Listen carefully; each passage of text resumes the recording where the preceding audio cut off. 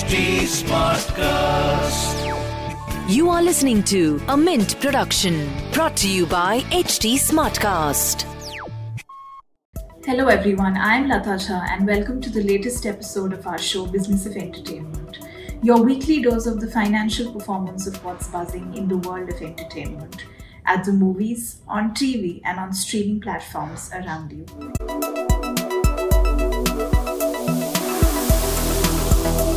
Now, a Chinese origin superhero film, Shang-Chi and the Legend of the Ten Rings, has sprung an unexpected surprise in India, making impressive box office collections of 3 to 3.25 crore on its first day, the highest opening day number since the reopening of cinemas this July, and the second highest first day figure for a Hollywood film in India since the pandemic. The film also beat the opening day earnings of Akshay Kumar's Bell Bottom that had released last month and made 2.5 crore on day one. Meanwhile, action flick Fast and Furious 9, which is also a popular franchise in India, has released, making 1.75 crore on its first day. The draw of the film has been impacted by pirated versions circulating online though. Meanwhile, Bell Bottom has finished a 2-week run in theatres with 25.77 crore. The contribution of Hindi, regional language and Hollywood to India's box office collections is set for major change at least this year. Bollywood is releasing fewer films in theatres while regional cinema is lining up offerings that are drawing audiences. The Hindi film industry is still on the back foot with its largest territory, Maharashtra, yet to allow cinemas to reopen, hurting revenues of theatrical releases.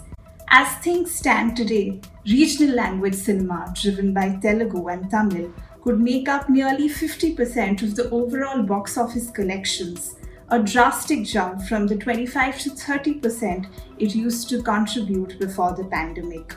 The rest will be divided equally between Hindi and Hollywood films, including their dubbed versions, which are yet to find their bearings post the first and second COVID waves.